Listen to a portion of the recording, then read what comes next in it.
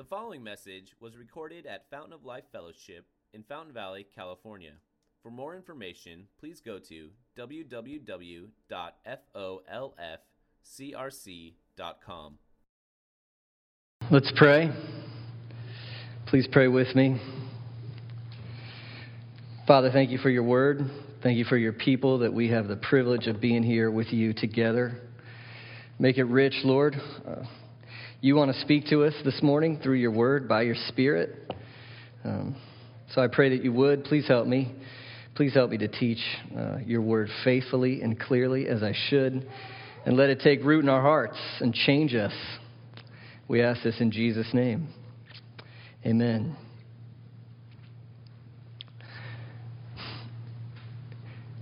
Do you ever just wish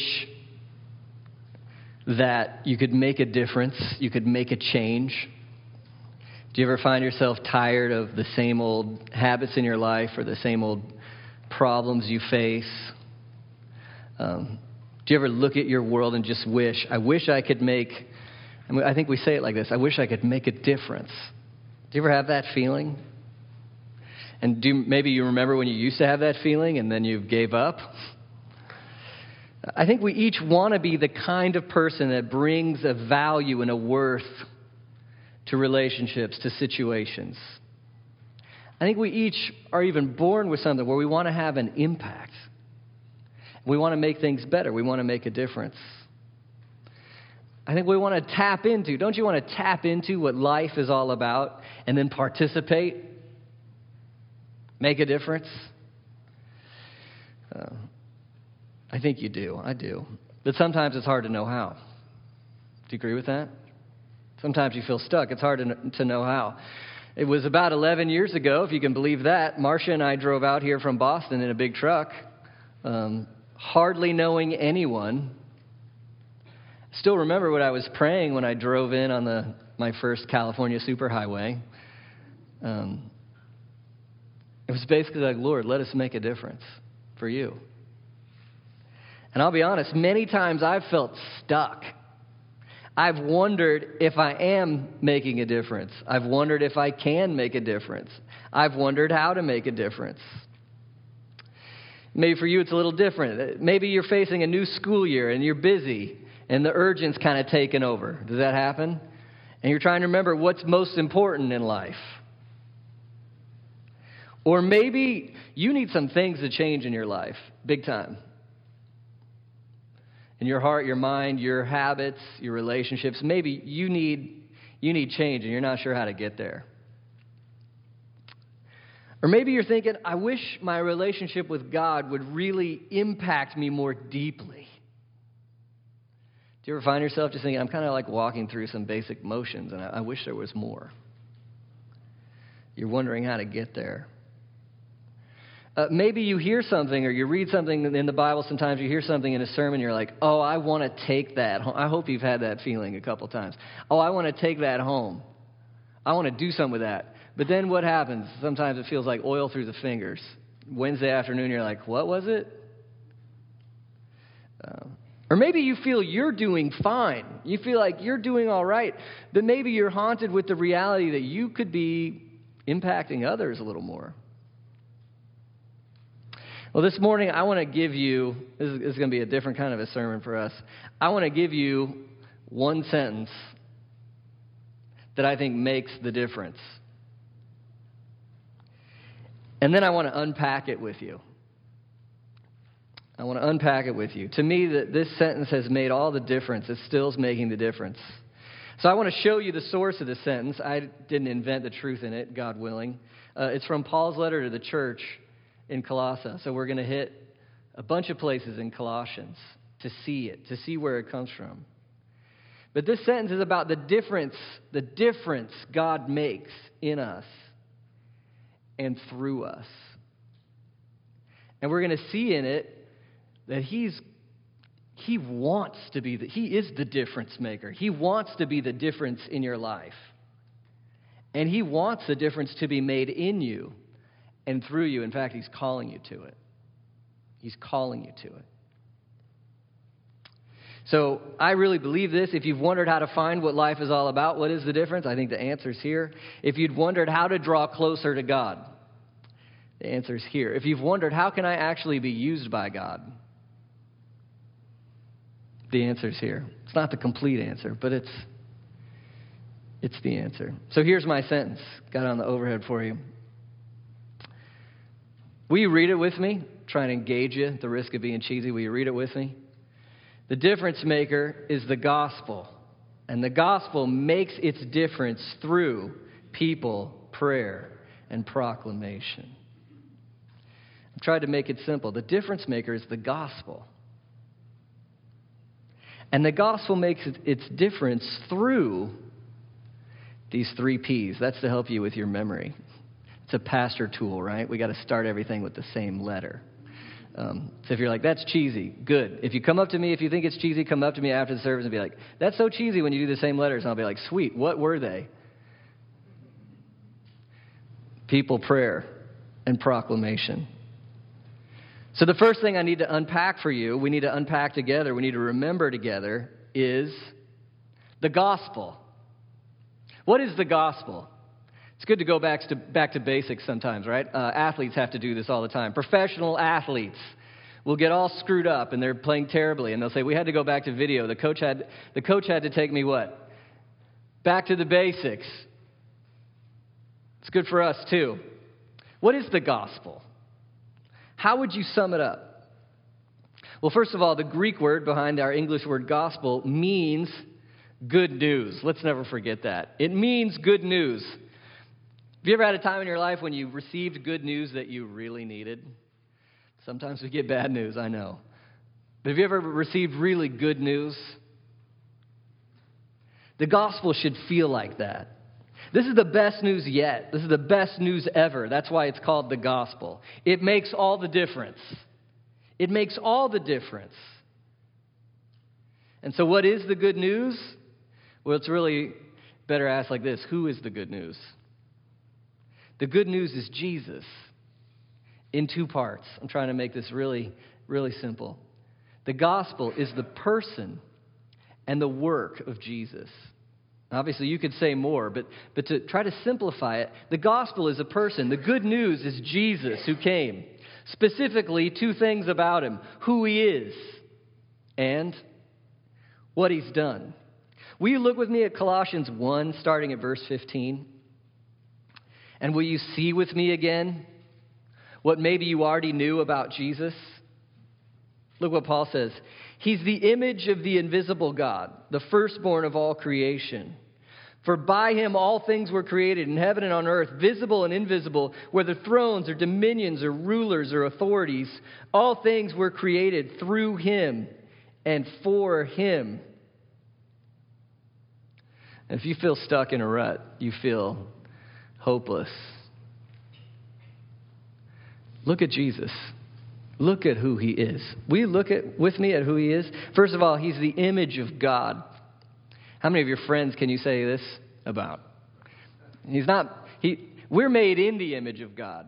He is the image of God. So if you wanted to see God's character, God's power, hear his voice, if you wanted God to come near, well, he has. In the person of who? Jesus. He's fully God. Divine. The image of God. Second, Paul says he's the firstborn. Those words represent an Old Testament image that means inheritor. So what's it mean to inherit? To be given something and now it's yours. And according to this text, what is it that Jesus is going to inherit? He's the firstborn of all creation. Creation. That'd be nice if one of your forebears left you a big inheritance. Maybe it'd be huge. Maybe a couple of millions of dollars. Wow. It'd be yours. What is Jesus going to inherit? Creation. Everything is his. He inherits it all. And he should, because look at verse 16. By him all things were created in heaven and on earth, visible and invisible. The Father's work of designing everything from supernovas to the cell happened through Jesus. How wise is he? How strong is he? Who is this person? Not only that, all things were created through him. What's the second part? They were also created for him. For him. Our jaw should hit the floor here. We're used to things. But Paul has just said that he knows what all creation is for. It has a story. It has a purpose. It's not just meaningless. Right? It's going somewhere. And where's it going? It's going to the feet of Jesus. Everything's made for him. All the situations, every crisis, every success, your very life is made for him to show who he is, his glory. His Father's written a story, and it's about, hey, look at Jesus, his beauty, his majesty, his wonder. You're seeing some of who he is. We'd wrap it up in one word. If we did that, it would be Christ. He's the promised divine King. If we took another step in, we'd see he's the eternal Son of God, fully divine in his essence. But also, he took on flesh. He's the Son of David. He's the promised King who will reign forever. Fully God, fully man. He's the Christ. He's the Son of God. Do you see who he is? Do you remember who he is? Do you see him? That's the good news. It's who he is. It's who he is. There's so much more we could say, but for now, look at verse 18. Verse 18. And he, that's Jesus, he is the head of the body, the church. And there's a word I want to pick up on here. He is the what? The beginning. The beginning of what? What's happening here? Well, you see, he started something. He started something new. And it happened when he's the beginning, the firstborn from the dead. When he rose from the dead in victory, he started something new. New life. And you see the echo of this idea at the beginning of 18. Jesus is the head of who? The body, the church. He started a new people with his resurrection. A new family with his resurrection. His resurrection bought and accomplished a people for himself. A people who would know him and love him and see him. And what are we going to see? He's the beginning, the firstborn from the dead, that in everything he might be, what a great word. Will you say it with me? Preeminent. What does preeminent mean? Surpassing all others. Better than all others. Towering over all others. Uniquely the best. Uniquely the best. He is the difference maker. Uniquely the best. The gospel is the good news of Jesus, who he is, and what he's done. Now look with me at verse 19. You see this collision of who Jesus is and what he's done. For in him all the fullness of God was pleased to dwell, and through him to reconcile to himself all things, whether on earth or in heaven, making peace by the blood of his cross. What's Paul focusing on as Jesus' work?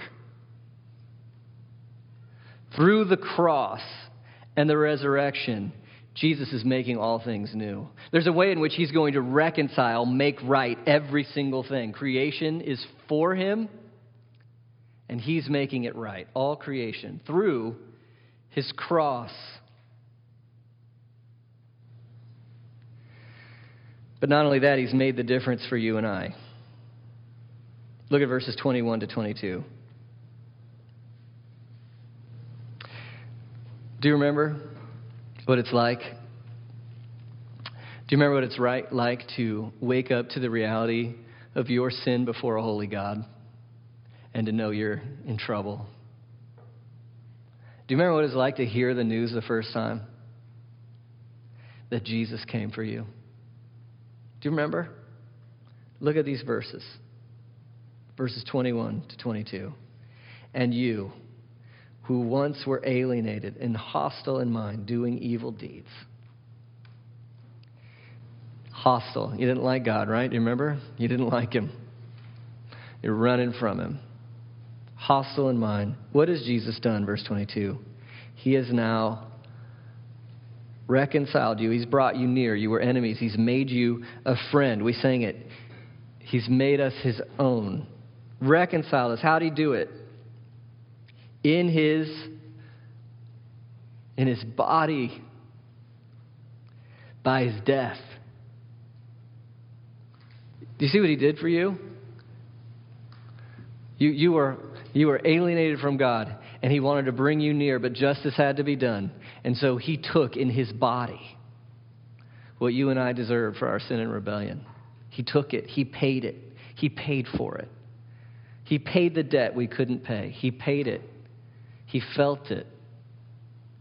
He took upon himself the wrath of God in his body in order. So as God puts his just wrath on the Son, a trade happens, and he takes our sin and he gives us his righteousness and his perfection. So that he's been reconciled in his body of flesh by his death in order to do what? To present you to the Father. Can you imagine him on the cross for you and now leading you into the Father?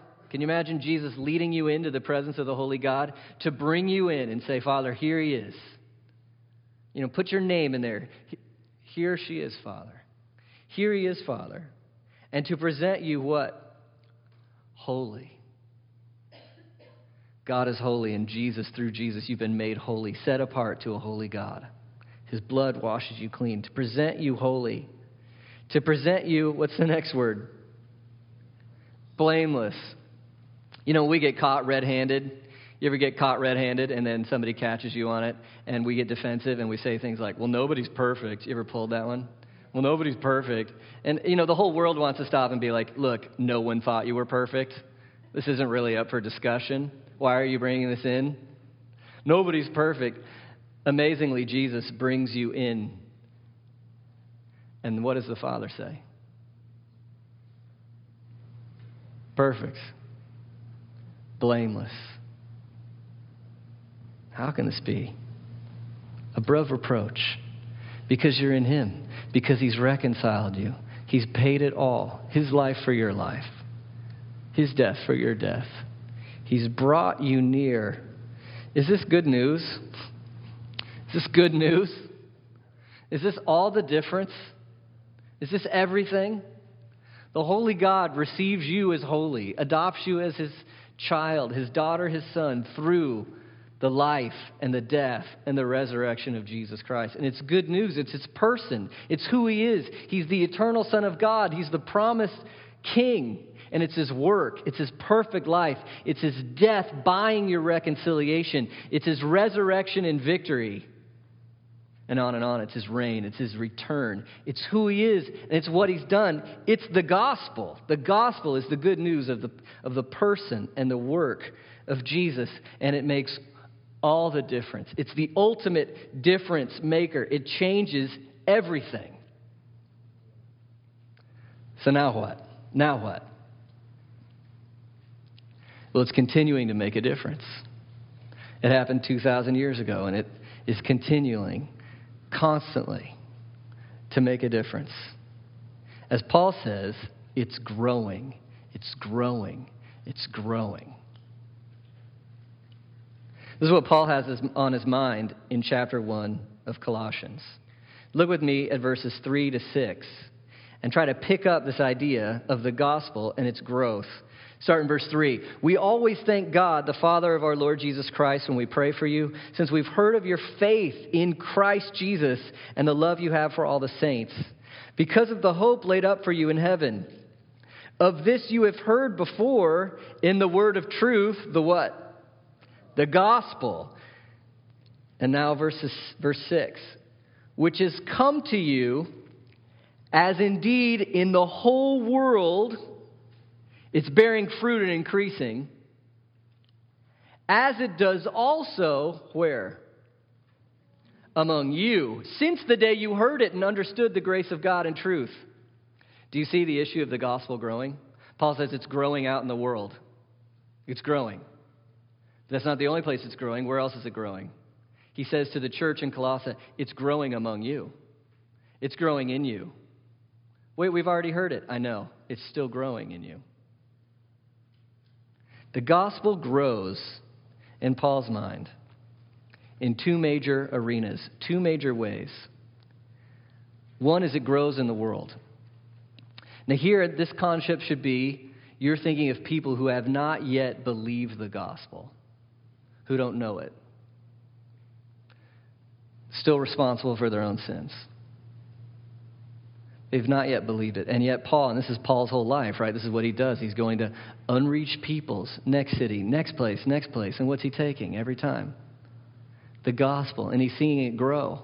He's seeing it grow. He's seeing it grow in Corinth and Thessalonica and Rome and Philippi. And he's seeing it grow all throughout the world. He knows it's growing. Here's how it works. Look at verses 13 to 14. When the gospel hits you, you were an unbeliever. Now you've believed. Now you've trusted. You've put your faith in Jesus. This is what happens. Chapter 1, verses 13 to 14. Will you read this with me? He has delivered us from the domain of darkness and transferred us to the kingdom of His beloved Son, in whom we have redemption, the forgiveness of sins. When you or anyone puts their faith in who Jesus is and what He's done, they trust in Him, this is what happens. Delivered, you are saved. Saved from your sin. Saved from a kingdom of darkness. And then what's that word that begins with a T? Something that happens to you when you believe. Transferred to the kingdom of His Son. You were in the kingdom of darkness, new membership card, new identity. Where are you now? Kingdom of the Son. And in Him we have redemption. You've been bought. You were a slave. You've been bought. Forgiveness. All your sins are forgotten. This is the way the gospel grows in the world. It grows as it spreads to unbelievers, and when unbelievers put their faith in Christ, it transfers them into Christ's kingdom. The gospel grows as people trust Christ and are transferred into Christ's kingdom. Right? Converted, justified, adopted, brought into the kingdom. That's how it grows. Isn't it great when it grows like that? We've been able to see, some of us in this room, we've converted more recently. Is there anything more beautiful than to see somebody come to Jesus? See who He is. But it's no less beautiful if you've been doing this for a while. Do you remember when He woke you up to who He is and He saved you? He transferred you into His kingdom. The gospel has grown. It's still growing. It's growing and growing and growing. But let me ask you, so since you believed the gospel whenever you did it, are you done with it now? Prayed that prayer, on to something else. But what else is it that you would be on to, I wonder? Or let me ask you like this. Does the gospel still have room to grow in you? You got any dark valleys in your mind or your heart where it's like a whole unreached people group? Still a whole bunch of weird idols in there? We need some gospel. The gospel's got a lot of room to grow in me. And that's the second way it grows, Paul is saying. Look at what Paul says in Colossians 2, verse 6. Therefore, as you received Christ Jesus the Lord, so there's the conversion, the transfer. So, now what? Walk in Him. Just like you came to the gospel there and got transferred, now you keep walking right in that gospel. Walk in Him. What amazing language. In Christ you walk, you live. You're in Him every day, living your life. Rooted, built up in Him, established in the faith. Built up, you're growing. You're like a tree. You're planted in the gospel. You're growing on the gospel, just as you were taught Look at his prayer from chapter 1, verse 10. He's praying for the church. What does he want for them? He prays that so as to walk in a what? Manner worthy of the Lord, fully pleasing to him, bearing fruit in every good work and increasing in the knowledge of God. Do you hear Paul's prayer for you, for every Christian? Christ's prayer for you? You believe the gospel, you've been transferred, you've been forgiven. If you believe it right now, no matter what your past was like, Jesus is taking care of that. But he's not done with you. He's just started. He's just begun. And now he wants a life for you that is fully pleasing to him. Do you see room for the gospel to grow? Bearing fruit in every good work, increasing in the knowledge of God. We got more room to grow. Paul sums it up. I like his language of verse 28 from so many angles. Look at Colossians 1, verse 28. Paul says, "Him we proclaim, warning everyone, teaching everyone with all wisdom." Here's the point for right now. That we may present everyone, what's that next word? Mature in Christ. Mature. Growing up in him, where he's king over more and more of your life. More and more of your mind, more and more of your hearts, your motives, your emotions, your practices, your speech, more and more of all you are.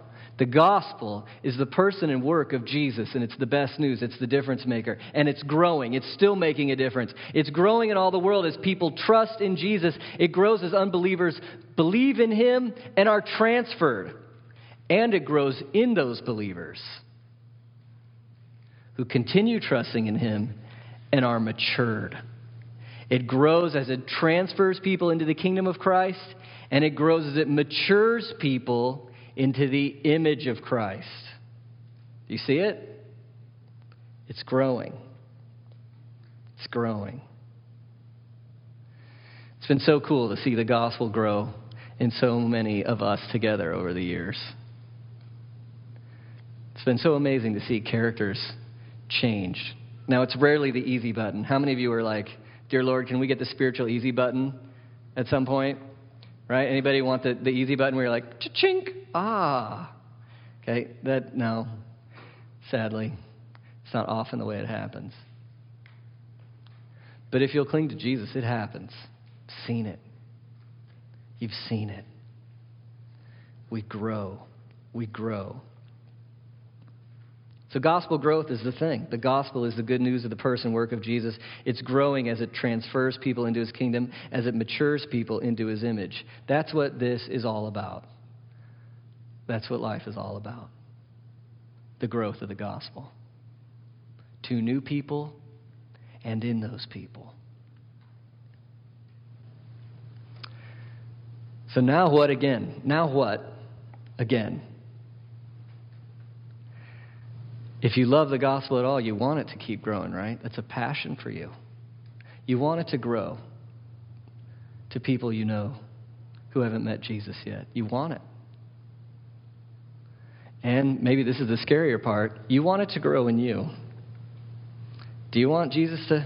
Are you willing to let Jesus... Are you willing to take him on a tour through your mind and your heart? And let him have it? In new ways?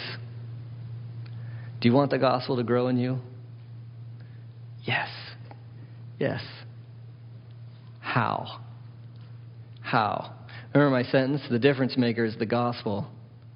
And the gospel makes its difference, and that it grows. Okay, same thing. It makes its difference. It grows through my 3 P's. Do you remember what they are? People, prayer, proclamation. I need to unpack these, but I want you to keep them. I want this to be like in your pocket. I want this to be our culture. It's like 3 emphases. If you want to see people come to Jesus, God has given you the method.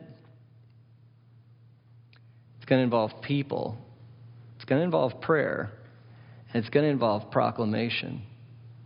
And throughout the history of the church, we've tried a whole bunch of other things, and they don't work like these. But not only that, if you want to know the Lord better, if you want to draw nearer, if you want him to have more of you, he's given you a method. Throughout the history of the church, we've tried a lot of other things, but they don't work like these. It's people. It's prayer. It's proclamation. So what do I mean by people? People. Well, where does the gospel grow? Like you could put a sticker on your car, but does the gospel grow in a Camry? Only if there's people talking in the Camry. Okay? Does the gospel grow in a building? I'm thankful for this old building, although I think we have some electrical problems. I'm thankful for it. Does the gospel grow in here? Yeah, I hope, but not so much on like Wednesday afternoons at 1, because there's no one in here. Where does the gospel take root? Where does it do things? There's only one place. It's in people. It's for people. It's for hearts, minds, emotions, lifestyles. People made in God's image that Jesus is reconciling. And so what I mean by the word people is intentional relationships. And what does the word intentional mean?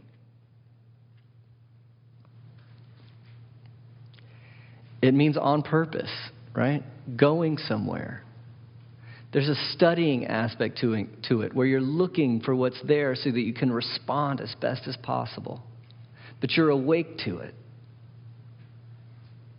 Now, where would I get this idea that intentional relationships are important?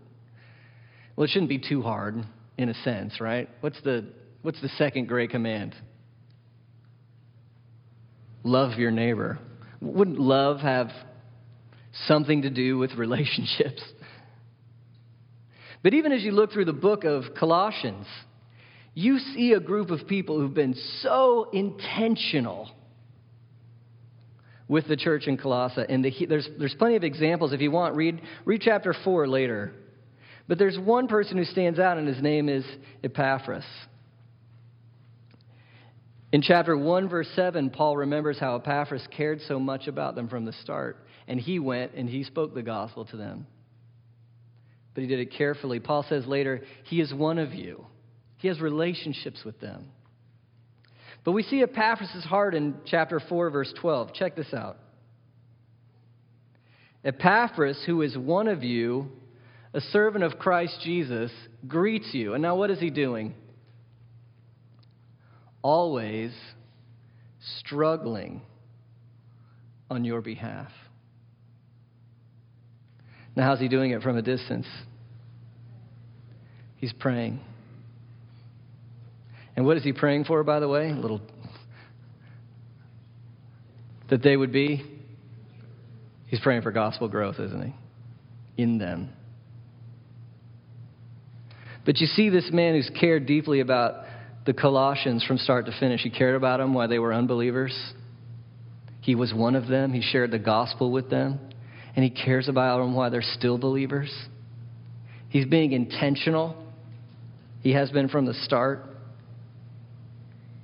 This is the way it works for transferal. We want the gospel to grow to people who don't know Christ yet. Look at Colossians chapter 4, verse 5. What does Paul say to the believers in Colossae and to us? Walk in what? Wisdom. Wisdom. What's wisdom? It's always hard to define that word. It's more than knowledge. It involves knowledge, but it's a skill too, right? It's the ability to do what's best in the moment. Wisdom isn't just a list of 8 steps.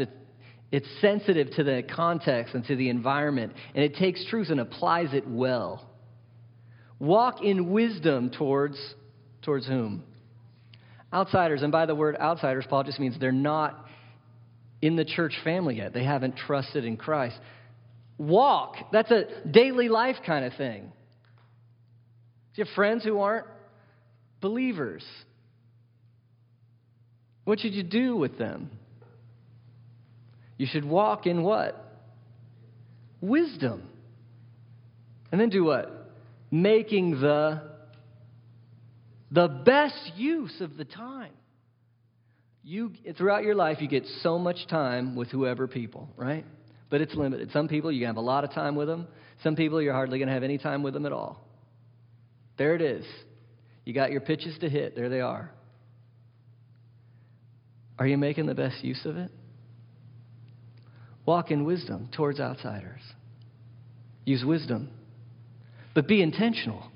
Be thoughtful.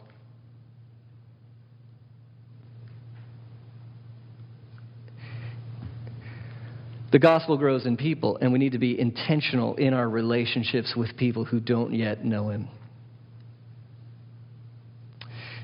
That's part of their process for transferring into the kingdom of the Son. But being intentional in relationships isn't just for outsiders, of course. I'm going to hit this verse several times on so many angles. Look again at Colossians 1:28. Paul says, "Him we proclaim, warning everyone and teaching everyone with what? All wisdom." It's the same thing, right? Wisdom, intentional relationships, not just from believer to unbeliever, but believer to believer.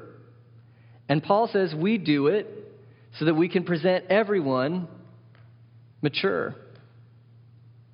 So, quick question for you. Should it be one of your passions that I would be more mature in Christ? Should it be one of my passions that you would be more mature in Christ? Should it be your passion that you would be more mature in Christ?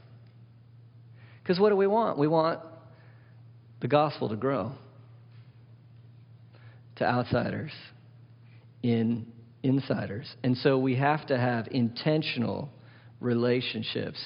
Now, really, there's 4 P's, okay? Because I gave you people, prayer, and proclamation. The 4th one might be participate. I don't just want this to be that was an interesting methodological seminar on life in the church. What is God calling you to do with all your relationships? Be intentional. For what, ultimately? The growth of the gospel. Now, don't get me wrong. Don't mean like we use people for Jesus, like you get notches in your belt for conversions or something. No, it's real love. It's real relationships. But if you know Jesus, real love will go there. He's preeminent. If you love someone so much, but you never give them the best thing you have to offer, I would wonder about your love. And so we want to. A book I read, I think, used the phrase "move people to the right." That's not a political phrase, okay? It's more of a reading phrase, okay? We go left. If you're Hebrew, you can move people to the left, but we read English. Move people to the right for you. This way is right for you. Bump people for Jesus. Influence people towards Jesus. Make Jesus look good, as Paul is going to say later. But be intentional with your relationships. You know, I try to get to the gym. I enjoy it, and that's where I know most people who aren't Christians, because I work with a lot of Christians, generally. And, man, I can walk in there with blinders on and just be like, oh, my life, and then leave. It's so different when I'm like, Lord, help me interact with people when I'm in here. Help me see. Help me be intentional. Conversations happen. Relationships happen. Am I giving them the 4 spiritual laws every time I see them? No, not at all. But I'm thinking about them. I'm trying to walk with wisdom. Do I mess it up? Sure. I'm trying. Be intentional. I don't always do it, but man, we've got to be intentional. Participate. Participate in this. So you want to make a difference? You latch onto the gospel, the ultimate difference maker. And you want to see that gospel grow? In you, through you, and in others, what's the first thing to emphasize? People. Intentional relationships. And by the way, it's not just for other people's growth, right? If there's a habit you have seen no fruit in kicking, it's not a guarantee, but I would bet you haven't included somebody else in that process. And I can see why you haven't. It's scary. And you'll have to really think about whether or not you actually want to kick that.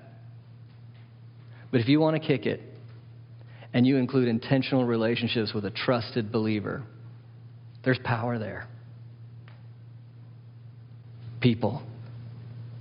That's how the gospel grows. Not only people, but what's the next P?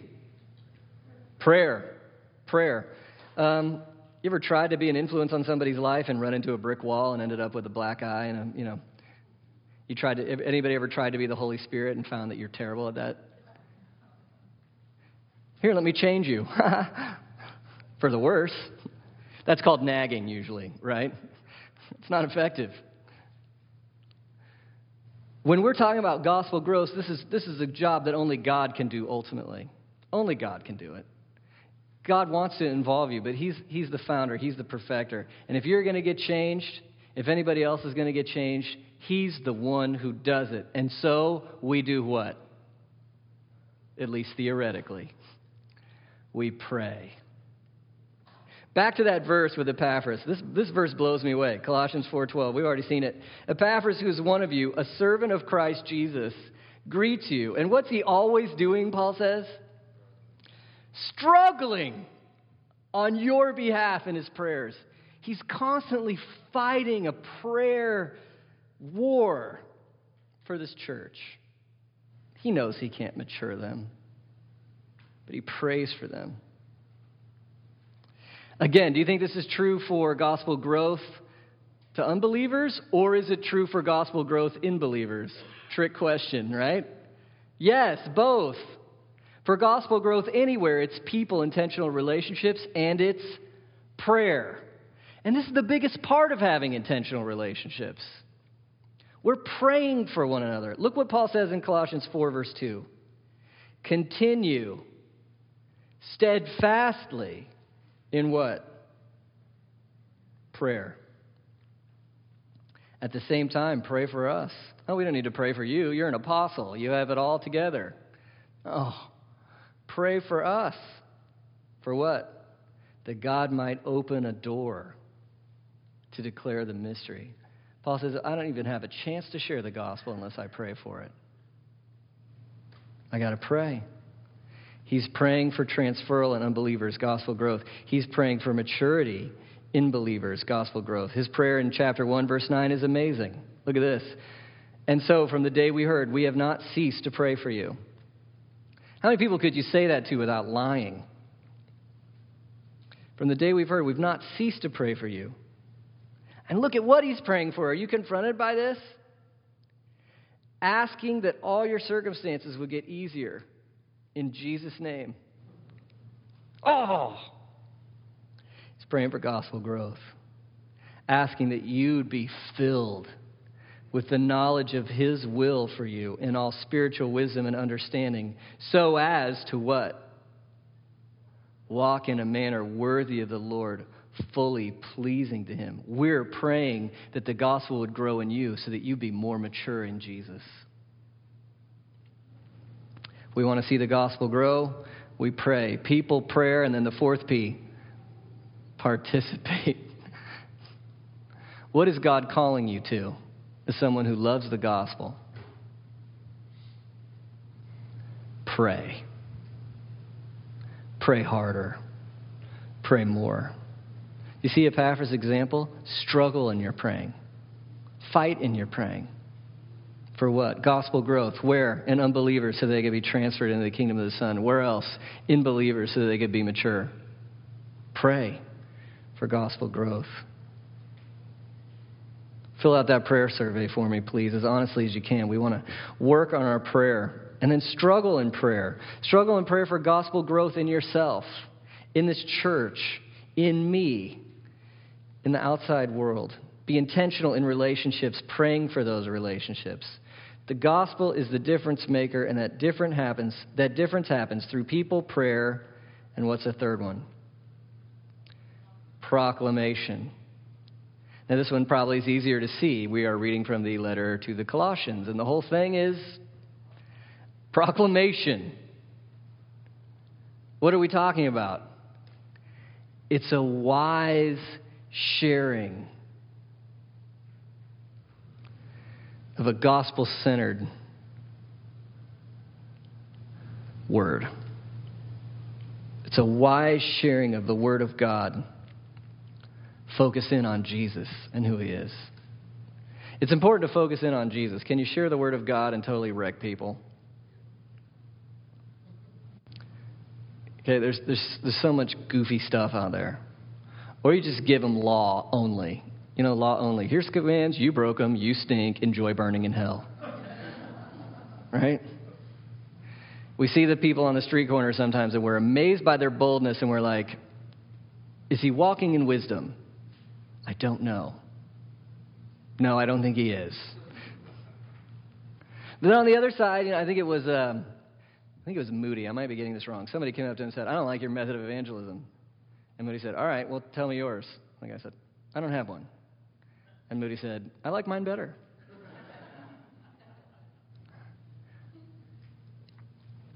You got to proclaim. You got to share a Christ-centered word. You got to share the gospel. Again, Colossians 4, verses 3 to 4. Paul said, at the same time, pray for us also that God may open a door to us for the word, to declare the mystery of Christ, and that I may make it what? Clear, which is how I ought to speak. Pray that I will share the gospel clearly. Verse 5, and you, Colossians, walk in wisdom towards outsiders, making the best use of the time, be intentional. And then verse 6, let your speech always be gracious, seasoned with salt. My daughter loves salt. You could taste your food, right? It's a sin to have food you can't taste. We should be able to taste our speech. Gracious. What does that taste like? Now, how many of you want to dump like a whole pound of salt on your food? It ruins the meal, right? That's what we call beating people up with the Bible. Season it. Okay? Is there the grace of the gospel in how you talk? Sometimes that's going to be flavors of the gospel just in how you handle things. You're gracious, you're forgiving. But Jesus came, and he's the ultimate mixture, right? He came in grace and truth. There's no love without truth. There's no truth without love. But you're gracious, you're forgiving, but you're centered, you're convicted. You know where you stand. And when you can, when it's right, because you're walking with wisdom, you're praying about it. When you can, you want to share the gospel about Jesus, how he's changed you. You want to share it. You proclaim. Nobody's ever been transferred into the kingdom without having someone tell them the gospel. Proclaim. You want to see the gospel grow? Proclaim. Okay, but what about with believers? Because the gospel grows in us for maturity. How do we do that? People, prayer, and proclamation. We've seen this again, Colossians 1:28. Him we do what? Him we proclaim. Talking about Jesus, that we may present everyone mature. What has to happen for us to get mature? Got to proclaim Jesus. That's what we're trying to do right now. But it's not just for apostles or pastors. Look at Colossians 3:16. What is Paul saying? Let the word of Christ dwell in whom? In you. And who's the you? You. Let's pretend he's from Missouri. Let the word of Christ dwell in y'all richly. And then what? Look at these. What did he say? Teaching. Who? One another. Admonishing. Who? One another. Who's proclaiming to who in this church? Hopefully. Yeah, I have a role in that as a pastor. But is it just me who should be proclaiming? No, how do we grow? You want gospel growth? We talk the word to each other. We talk scripture to each other. Encouragement, teaching, even admonishing sometimes. When he says singing psalms and hymns and spiritual songs, that doesn't mean we have to live in like a Fountain of Life musical together. Praise the Lord. Amen. But it's the reality. I think he actually means psalms, like the psalms in the Bible. It's the reality of the psalms for one another. You're broken, I've got encouragement for you. You're angry, I got a prayer for you. You're exalting, this is amazing. The Psalms are our fellowship with the Lord, right? Divine inspired prayers together for one another. Bring one another to the Lord together. This is how we mature. So people said, I don't feel close to God. And sometimes life is hard. It happens over time. Plenty of saints in history have struggled with this for a lot. So I don't want to make this an easy button thing. But often, I've been doing this for 11 years, and I know it in my own life. Often, if you feel distant from God, guess what's probably missing a little bit? People. Are you in intentional relationships with other believers? What else might be missing a little bit? Prayer. Are you praying? Are you praying together? What else might be missing a little bit? Proclamation. Are you getting in the Word? Are you teaching it? Are you hearing it? Are you listening? People, prayer, proclamation. This is how the gospel grows. This is how people get saved. This is how people get mature. We walk into intentional relationships with prayerful proclamation. So how should we respond? Remember, the difference maker is ultimately who? It's Jesus. And the gospel is the person of who he is and what he's done. And it's growing. Let's take part. Let's take part. Be intentional in your relationships. Be prayerful in your relationships. And when you can, proclaim. Proclaim. And we've got one outlet for you to do that. Sign up after the service. Sign up for a growth group. Guess what they're for? Growth. Growth in the gospel. And guess what? 3 methods we're trying to use. People. Intentional relationships. Prayer. As we pray God's word together. Proclamation. I know you're busy. We all are. And we don't want to say it, but sometimes relationships like these are messy. It's messy. But I'm just glad Jesus wasn't too busy or too comfortable for me. He came into this mess for me and for you. He's intentional. Prays for us even today. Gives us his word. And we are called together to join him. To sum it up, let's be amazed at what Jesus has done for us. And let's follow him in what he's still doing. The gospel is growing. And it grows in us and through us as we emphasize people, prayer, and proclamation. Let's participate. Heavenly Father, thank you for sending your Son, for giving us everything we need for life and godliness.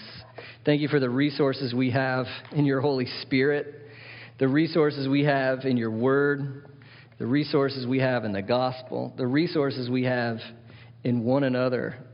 And we ask you that you would help us to participate in what you're doing, and that we would see the gospel grow in new ways.